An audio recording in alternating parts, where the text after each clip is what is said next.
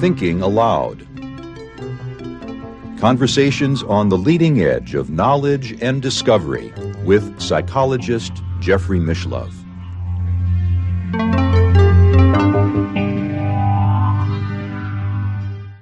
Hello and welcome. I'm Jeffrey Mishlove.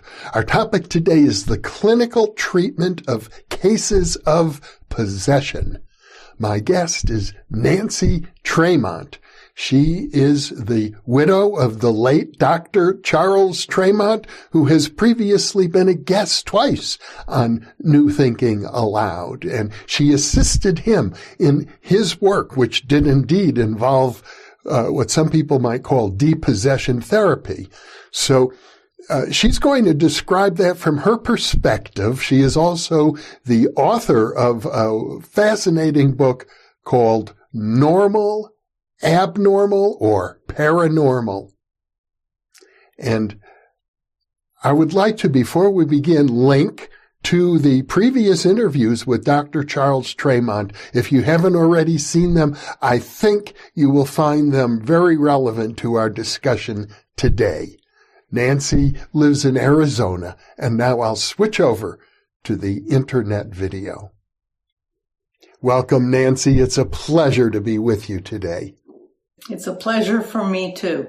I've known you quite a long time. I've known you since before you married Chuck, Dr. Tremont, with whom we've done previous interviews on this channel about the very work we're going to talk about. You first met him when you were a student of Raymond Moody's at the Consciousness Studies program that existed back in about 20 years ago at UNLV. Yes. Under the direction of Dr. Raymond Moody. That's correct. And his teachings expanded my consciousness beyond belief. And for the better. And that course was largely the basis of your fascinating book, Normal, Abnormal, or Paranormal. That's correct. Well, along with my supporting experiences of events that Dr. Moody talked about in his lectures, and his guest speakers mentioned in his lectures too. Yes. In fact, I was at one time, I think before you enrolled, a guest speaker in that program, and that's where you met Dr. Tremont, whom you eventually married. That's correct, but I did hear you speak at Raymond Moody's classes. Okay, so you were a student back then. It was a very momentous time. It would have been the year, if I recall correctly, 2000. And in fact, I was there in October of 2000, and as a result of my visit, my wife and I decided to move to Las Vegas, which we did a few months later. Well, I quote you during that lecture in my book. Oh. One of the topics was cross-correspondence, I believe. It's very interesting now that I think about it, because the lecture I gave then in the year 2000 was largely the very same structure that I used for the essay 20-some years later for the Bigelow Institute competition. Well, you'd been accumulating a lot of research, having spoken with many authorities in various fields, and it was fascinating. After I moved to Las Vegas, I met Dr. Tremont, and I think I was involved with my friend John Alexander in introducing him to Raymond Moody, and then he got invited to lecture to the class, and magical things happened for you as a result of that. And after you and Chuck were married, he began working with you in the therapy sessions, and that'll be the focus of our conversation. Very well. So why don't we talk about how that began? How I came to work with him. Well, earlier in around the year 2001, I began as a subject for the research he was doing on past life regression. He offered that for free to all the students in Raymond Moody's classes. So I was a difficult subject at first. I didn't really have any visualization until my third session with him. So I was a tough case. However, once I got going, it's like riding a bicycle. Once you get the knack, I took off like wildfire and had so much visualization and saw past lives, future lives, and even lives as entities and beings other than human. For instance, a tree fairy was one of my alternate lives that I saw. And seeing the perspectives of those animals and semi-human robotic entities was mind-blowing and a lot of fun. I had a career in life insurance agency management, so I was working full-time until the middle of 2012. And in 2013, his assistant or surrogate spirit guide, whom he used to do dual hypnosis and remote hypnosis sessions, she resigned, and he asked if I would be willing to take her place. Now let's talk about what her position involved. I think you said surrogate spirit guide. Surrogate, or they call them facilitators. It's kind of a channel or a receiver and transmitter function. And although I was very comfortable receiving information on myself under hypnosis, I was very apprehensive at the prospect of trying to interpret information for someone else. I didn't feel comfortable with that, didn't believe I could at all. But I loved him and I wanted to help if I possibly could. So I said, why don't we hypnotize me and ask my subconscious mind what it thinks and see how successful that might be that way. So we were amenable to that, and I had imagery in that hypnosis session that led me to believe I could do it, that I would be comfortable to at least try. So I did and was comfortable with it and had not visual imagery. I got information, but not imagery like I did in my own personal hypnosis sessions. It was a different experience. So it came in a different way. Came in a different way, yes. But from the very first patient till the very last one, it came.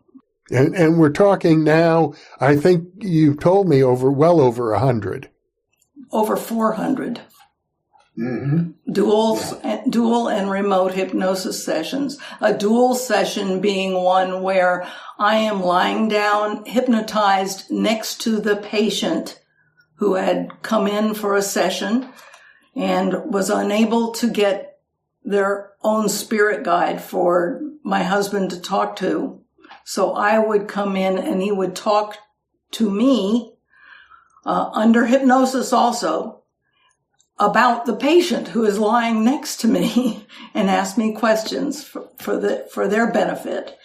And the remote is doing that process for someone who is not in the room or perhaps not even in our country, was not present, but who had given permission and requested the service, of course. And were they also under hypnosis at the same time remotely? Not at all. No.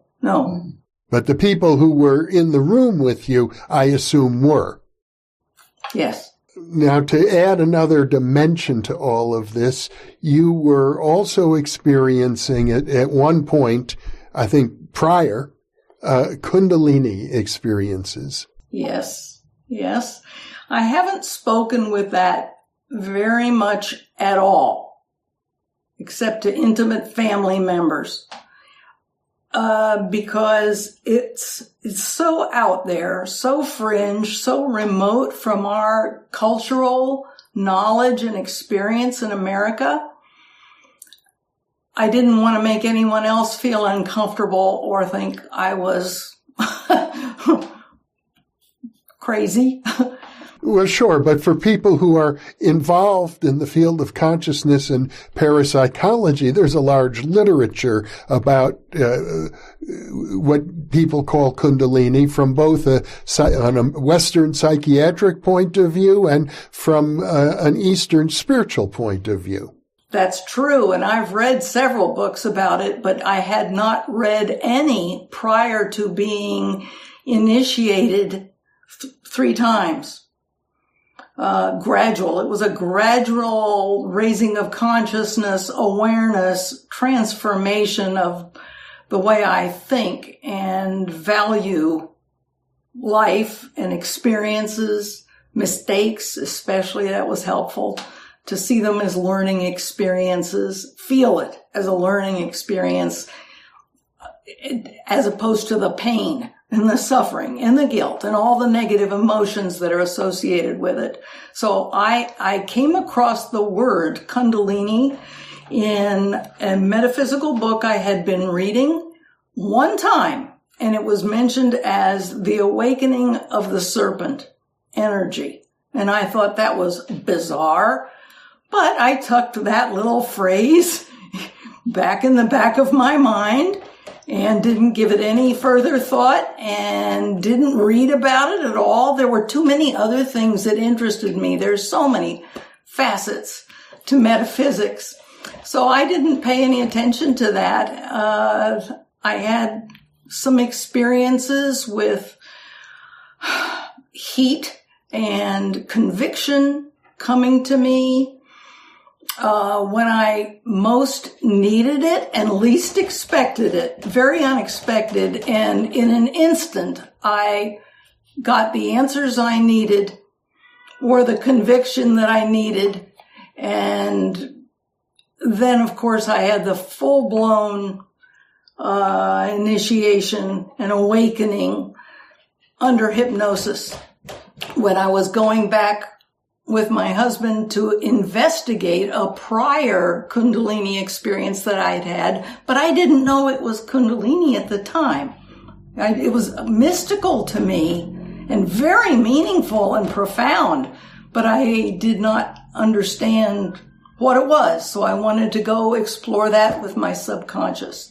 And I presume that experience, that very profound experience under hypnosis with your husband occurred prior to your working with him as an assistant in the therapeutic sessions. Yes, the prior two did, yes. And you, as you've written about, in an article due to be published in the Journal of Scientific Exploration, having had the Kundalini experience, you think made you much more effective in working in this depossession context? It made it possible for me to do it, yes. Now, I'm using the word depossession, but I'm pretty sure that Chuck would have referred to the earlier work known as spirit releasement therapy. Correct. And he learned that from William Baldwin.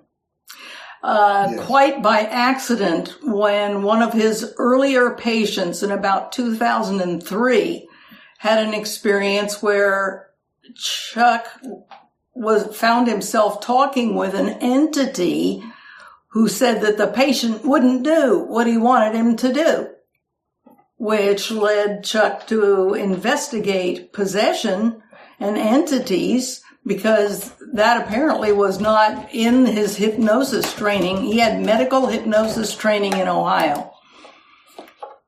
So he investigated that, and there wasn't a whole lot of literature out there on that, or at least he found what he was looking for in William Baldwin's book.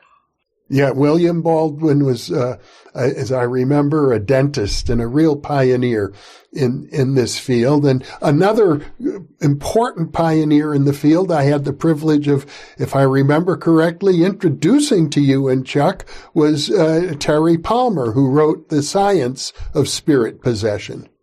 That was published in 2014, which was a lot later than Chuck's experience in 2003 with one of his patients. And knowing that that could happen and him feeling unprepared, I guess, at the time, he got a book and learned about it from Dr. Baldwin. So, yes, by the time I had introduced him to Terry Palmer, he was already deeply steeped in this work. Yes. And I have very high respect for Dr. Palmer as well. His book is quite authoritative, very professional and informative. I liked him very much.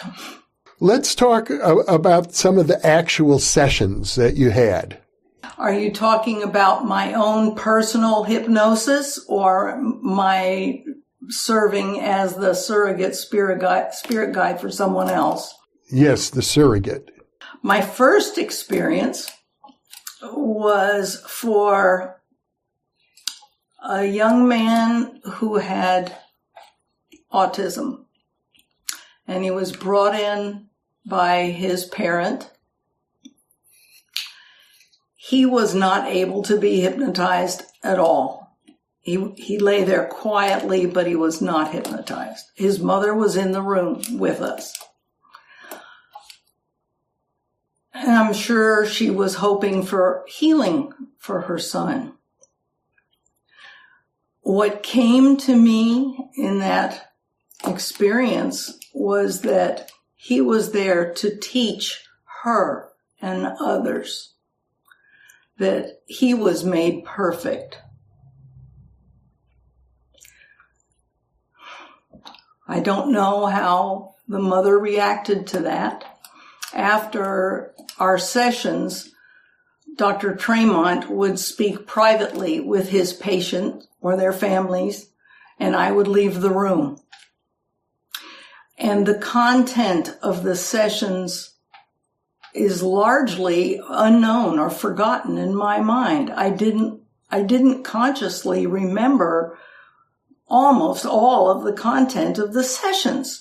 So that looking at the files, his patient files, our patient files, after my husband had died, was an unusual experience for me and not quite an eye-opener.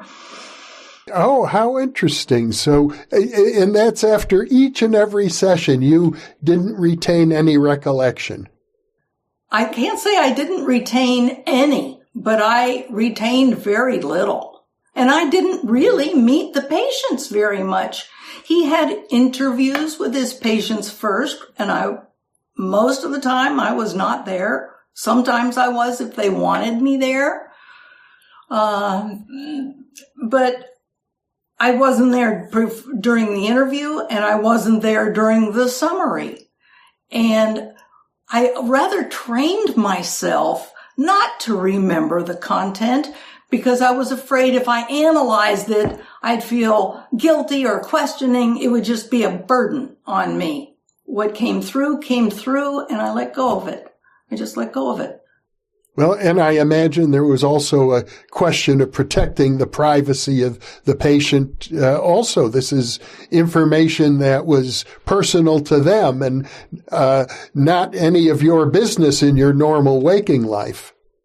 Right, exactly. Right. I didn't need to know. There's too much else going on up there anyway. But I gather there were other cases in which, unlike the autistic child who was born perfect in your experience, there were other cases where you uncovered spirit attachments or possessions in the patients. I would sense the presence of dark energy, yes. Yes. One involved a patient who was hypnotized and had found her own spirit guide. And the spirit guide declared that she was free of foreign energy. And she proceeded with her past life regression material until she saw herself in a life where she had killed someone, and that person had reincarnated as an immediate family member. And at that point, an entity spoke to Dr. Tremont and said, "I don't want to talk to you anymore." And she started writhing and growling on the couch.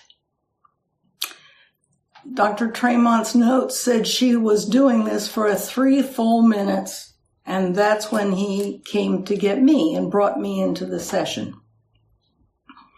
When I walked into the room, I was fearful. This was an upsetting scene to see. But I laid down. I went into the hypnotized state. I'd learned how to hypnotize myself at that point, and the Kundalini energy manifested. And I simply said, "Fear not," very strongly, over and over and over again, until we simply dominated that dark energy in that patient. And then we proceeded with the protocol to release that dark force from the woman and continued with the rest of the dual session. And that would be the same protocol described by Dr. Baldwin. Exactly, yes. And can you summarize for our viewers what that was like? I will try. Dr. Tremont would inquire whether there was any foreign energy present, and I would sense whether there was or there was not. And I would answer affirmatively or negatively. And most of the time, it was affirmatively. Most of the time, we found that foreign energy was affecting the patient, usually attached, sometimes hovering nearby is the terminology he used. And if there was foreign energy found on the patient, he would then ask, are there any dark forces attached? Because with the experience, like the one woman on the couch, we found that they can be imposters. That wasn't her spirit guide. That was the dark force acting as an imposter, according to Dr. Tremont. And William Baldwin spoke of that same phenomenon. So I have to go with that. If we found a dark force present, we would go through the protocol of releasing that. And that involved invoking warrior angels of light and the legions of heaven, the celestial entities that Dr. Baldwin wrote about in his book. We asked them to be present and surround and protect us and the patient, and called in the warrior angels of light, the rescue spirits of light, to encapsulate the dark force. So first we had protection, then we called in the rescue spirits of light to encapsulate this dark force that was on the patient. And sometimes that happened rather quickly, and sometimes it took a while. If it took too long, Dr. Tremont would ask for legions of heaven to come in and help, or archangels, other entities in the celestial hierarchy. After the entity was encapsulated, that came through me. I felt like it had been encapsulated. Then Michael the Archangel, or Saint Michael the Archangel, depending upon one's belief system, and we all have different beliefs. He was asked to come in and sever the dark force from the patient and take it to its destination. And then Dr. Tremont would ask me when that was done. And I confirmed when I felt it was done. The conviction that accompanied this energy is what made it possible for me to do these sessions. And my conscious mind would not have been there to do it. It couldn't have done that. Right. The conscious mind would probably be quibbling about, is this real or not? For starters, yes. Yes. Yeah. Judging. The conscious mind judges. The energy, Kundalini energy, doesn't judge. You used the word conviction or certainty. There was a positive knowingness about it. Gnosis, yes. Mm-hmm. Yeah. That came from a source. I can only say certainly beyond my conscious mind. Awesome experience, humbling, privilege. It was the most fulfilling activity of my life, meaningful to me. And as a result of that, you witnessed, or did you witness changes in the patients? Did you have the opportunity to see them again or follow up in any way? Several years later, after my husband had died, which was in November of 2021, after this call for papers on the darker side of spirituality came from the Society of Scientific Exploration, I saw that as my opportunity to write about my work with Chuck Tremont, which was a privilege. And in the course of preparing that paper, I called this woman and some other patients to ask what benefit, if any, they had perceived from their experience with Chuck Tremont. And she said that she had experienced relief from migraine headaches and panic attacks. She was in charge of her life, and that the most meaningful part of the experience was getting rid of that dark force. And I believe she's doing spirit releasements on other people now. In fact, 3 of the people I called were doing that. Oh, that's very interesting. And out of about a dozen, 10 or 12 people patients whom I reached out to and spoke with. And did they all report positive results to you? One, I recall, did not, but it's because the patient herself had dementia and was unable to be hypnotized. She was brought in by her daughter, who was an adult, her caregiver. The woman had lost something like 60 pounds in the last couple of months, in the prior couple of months. And this was 7 years early, 7 years ago, before I made the phone call to the daughter. And the daughter said, no, she had not perceived any improvement in her mother's dementia.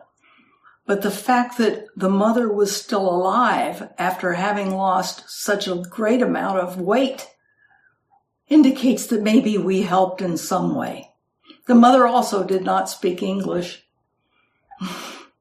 which would have been a stump. So the patient herself, the patient herself was not hypnotized. In cases where the spirit releasement didn't occur, were there other processes that you engaged in? There was no foreign energy attached. Is that the question? That is the question, yes. And by foreign energy, I think you're making a distinction between attachments that may be due to karmic relationships from past lives, for example, as opposed to dark energy. I did some past life regressions for people, yes, in prior lives, yes. So you were able to assist in that as well? Absolutely, yes. In other words, while in trance, you could identify past lives for patients who weren't able to access their own. That's correct. That's correct. And I would expound, except I don't recall what they were. But I'm under the impression from having read, actually in particular, the Brazilian Spiritist literature, where these practices are very common, that sometimes one develops attachments based on past lives. You mentioned the case of a woman who had murdered someone in a past life, and then that spirit was reborn into the family. Yes. But sometimes various relationships from past lives form spirit attachments similar to the dark forces, but they're not necessarily negative.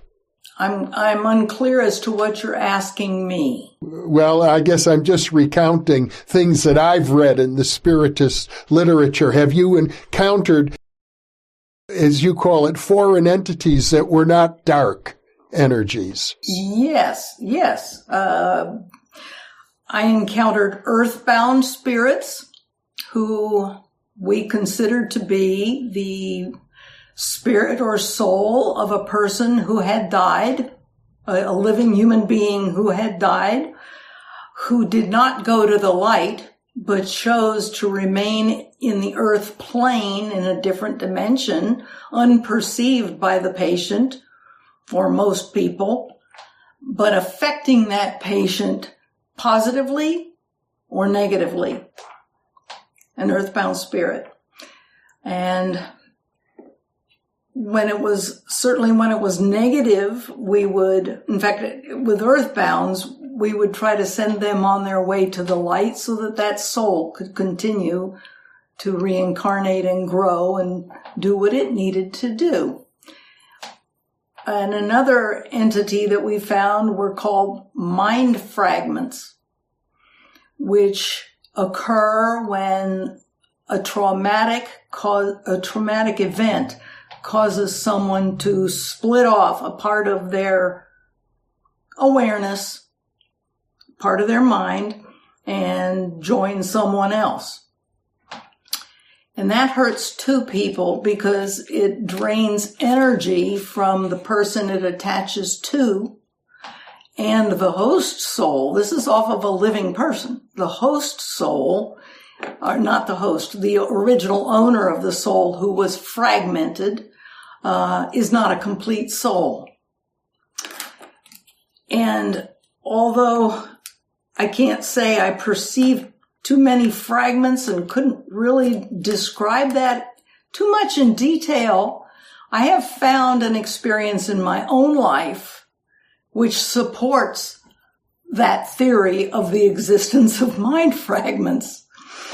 And that is that I have had two experiences that I've become aware of in which I blocked out a memory. And I mean blocked out a memory without intending to,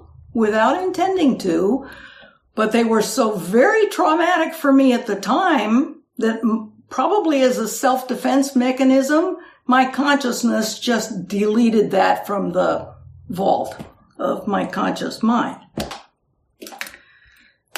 But later, I recalled the events and was horrified until I learned through the Kundalini energy that they're all learning experiences, and I can remember the event, but I no longer experience the pain.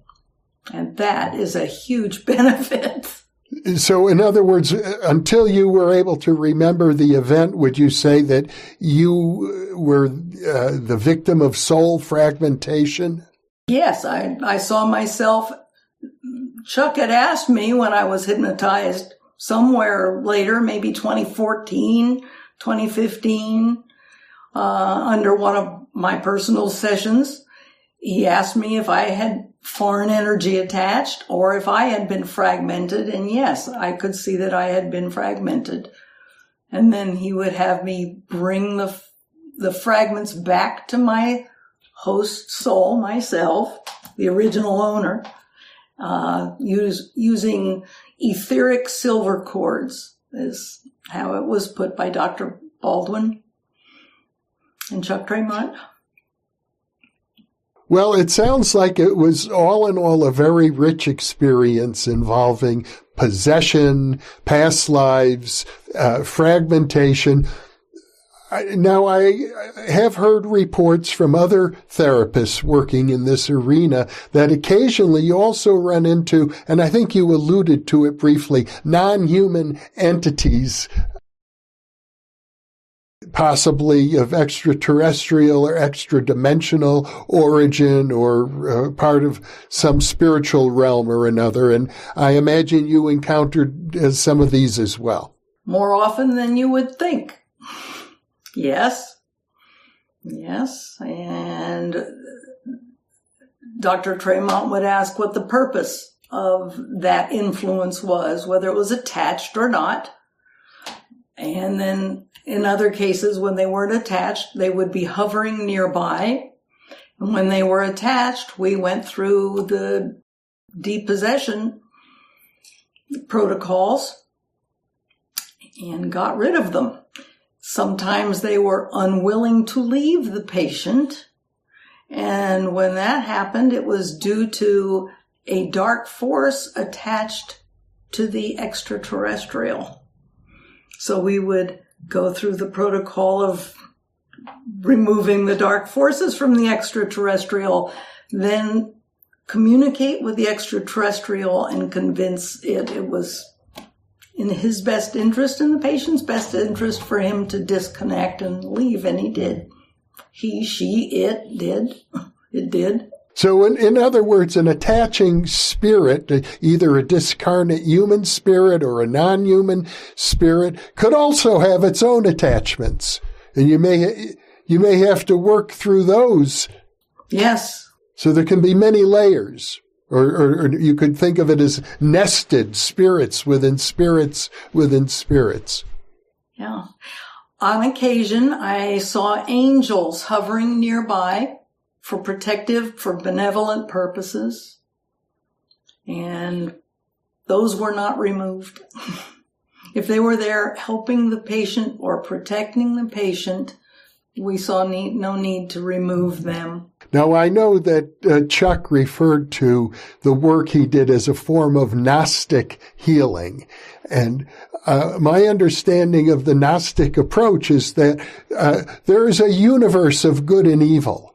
There is ultimate good, there is ultimate evil, and various grades in between. So you're drawing upon the forces of, the higher forces of goodness in order to address the dark energies. That's correct. I think I would agree with that. As opposed to a universe in which nothing is meaningful and or nothing means anything, everything is relative. I'm going to abstain from a decision on that. I would say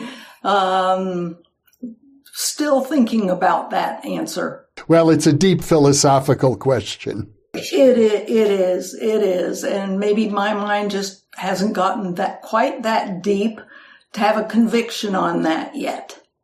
Mm-hmm. My conscious mind, curiously, does not entertain demonic forces. It doesn't disbelieve in them, but I don't think about it. It's just not where my mind goes. My conscious mind, it never did, and it still doesn't. It's more aware of the existence of dark forces. But dark force energy makes people carry out their agendas, whatever it is. It's human beings that I attribute evil to. That's my personal belief. People commit evil acts. In other words, I think what you're saying is that this particular form of therapy can be effective regardless of your belief system. Yes, I wholeheartedly agree. Dr. Baldwin spoke of dark forces and powerful dark forces throughout his book. And I have not read the whole book. It's like an encyclopedia, like your Roots of Consciousness book. You don't just sit down and read it from cover to cover. It's got so much in it, wealth of information. But the pages that I did read of Dr. Baldwin's book, which I never picked up until after Chuck had died. I didn't look at that book. He spoke of a distinction between dark forces and powerful dark forces. After Chuck had died and I was researching this year, I tried to find out his distinction between the two. And he simply said that the powerful ones were higher in the celestial hierarchy, which doesn't really define it too well. What came to me in the hypnotized state, working with Chuck on the behalf of other people, was that dark forces make the patient suffer. Powerful dark forces make the patient do actions, perform actions, or say words which causes suffering in others also. Well, that's a very interesting distinction. It came to me. What can I that's all I can say is it's a gift. It was given to me. Well, I would imagine one might find the same thing with the forces of goodness. I think that's accurate. I hadn't thought about that, but I think you're right. I know that in the various schools of angelology and demonology, it's almost as if one is they're symmetrical. There's like one is the mirror image of the other, although it does seem that the forces of goodness are slightly more at an advantage. Let's hope so. For humanity's benefit, let's hope so. I hope so too, Nancy. Well, what a pleasure it has been to talk to you today. Thank you, Nancy, so much for being with me. You're very welcome. It was my privilege, and I enjoyed it too. And for those of you listening or watching, thank you for being with us.